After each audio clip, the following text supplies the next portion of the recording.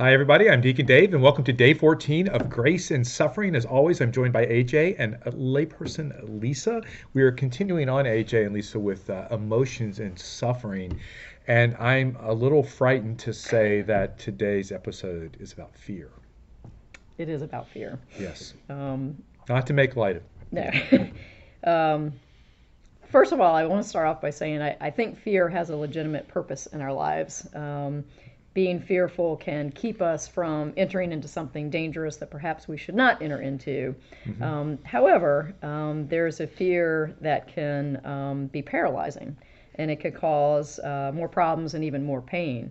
I know for Jeff and I, the letters ALS to a lot of people instill fear from the get go.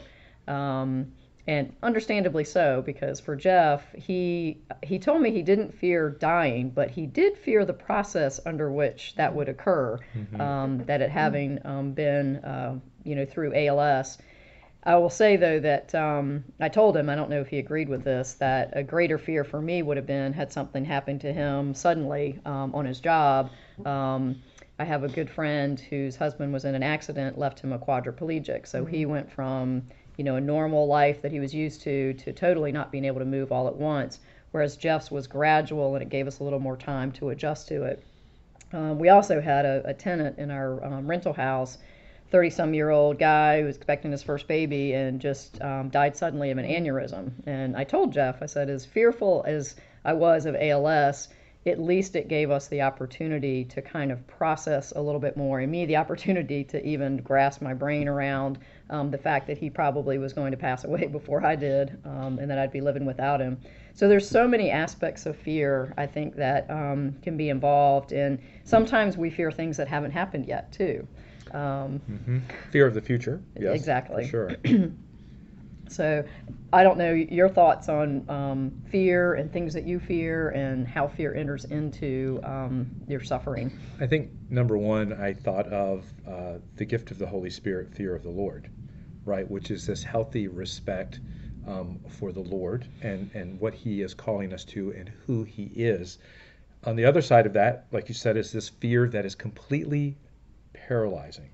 Now, the Lord does not want us to be so fearful that we are paralyzed in being able to even enter in deeper to the suffering, entering deeper into relationship with God. And I can tell you that fear for me when I was diagnosed with cancer was more for my family than it was for myself.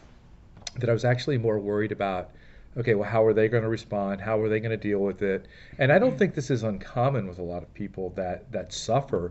Their fear is more for the potential of the people that they're going to leave behind and how they're going to be sustained upon, the person who is Right. suffering's leaving. Lisa, any thoughts from you on this one? Well, when you're talking about paralyzing fear, that's when we need to invite God in so that we can work through the fear and we can not allow it. I mean, it's okay to have fear, but as long as we invite God into it so that we can continue forward and not let it paralyze us. And then my other thought was how love is the opposite of fear. So I think that's kind of a call when we're feeling fearful.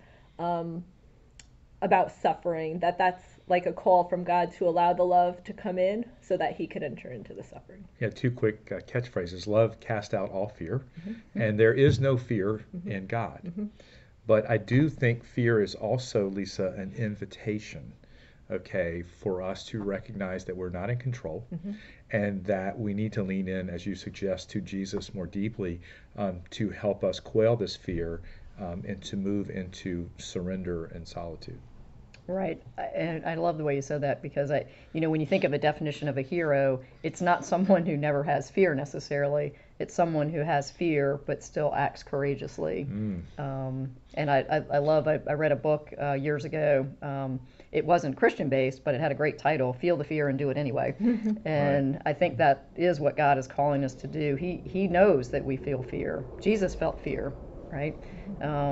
So we're supposed to feel it and work through it, and like you said, call him into that fear and Well, rely AJ, on him. I have a question for you. How did you and Jeff where did the courage come from? We could say, well, it came from Jesus, but were there some more practical ways that courage was developed inside of this whole experience? Well, it's interesting because, we talk about where he and I might have had fear. My fear was definitely of the future. And I meant a future without him. He actually looked forward to the future because he knew where he was going, or believed that he would get there, and I think he got there quickly. So for me, when I was helping Jeff, I just focused on the moment. And while I think that's what God wants us to do, He wants us to live in the moment and not be thinking about the future so much. I was using avoidance in terms of, getting rid of my fear at the moment. And now that Jeff has passed away, my fear is greater.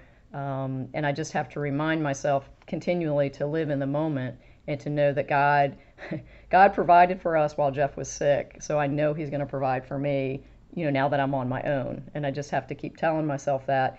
And obviously surrounding yourself with other people who have the similar beliefs that can kind of reinforce what we in our head might know but don't always feel. Can you clarify or accentuate exactly what the current fear is? Is it having to take care of yourself, or what is it exactly? Okay, well, that could take a long time. Well, you have 2 minutes. No, just kidding. So fear of not having a purpose, not having a reason to get up in the morning, which is not true. I mean, I have gotten involved in things, and I do know that there are people who still rely on me, but I'm now, without a spouse, and I have no kids. So there's a very real fear of when I get older, Right. or if I get sick, who's going to take care of me? But again, after seeing how the community embraced Jeff and I, it may not look the same in terms of having a spouse that knows me so well that you can get angry with because they're not going to run away.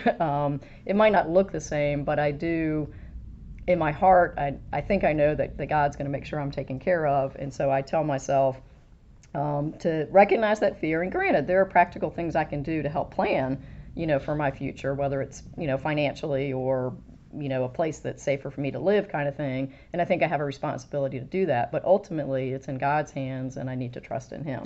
Yes, so there's a real fear of loneliness that you're saying, and not having one to take care of you, which kind of ties two of the three things we've talked about Right. so far. But I think Lisa and AJ, and the devil wants us to worry, right? And I think you made a really good point. We do need to stay in the present because that is where God is. The devil wants us to worry about what's happened in the past and how we could have done things differently. And he also wants us to worry about the future and how things are going to turn out. Because if we're doing those two things, we're not focused on God. And that's exactly where fear leads to worry, leads to anxiety, and then it just snowballs from there. Any other things that we've left out? I'll cut it out. Don't worry about it. No, I think it's just you asked a good question of me. How do I handle the fear? And if I'm being honest, it's every day figuring out how I'm going to handle that and how I'm going to deal with it. So, again, relying back on my my good example of Jesus and St. Pope John Paul is just constantly staying in prayer and knowing that I'm not alone.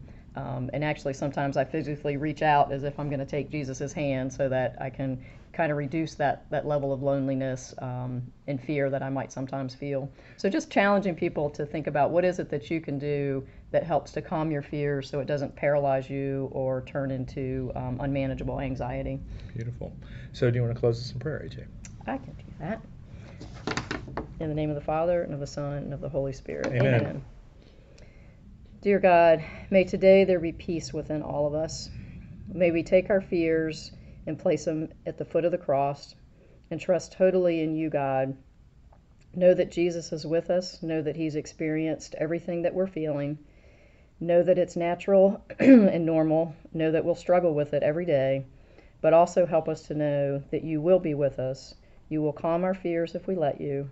And you will be with us until the day that we're reunited with you and that we can fully understand the purpose of all that we've endured in this life.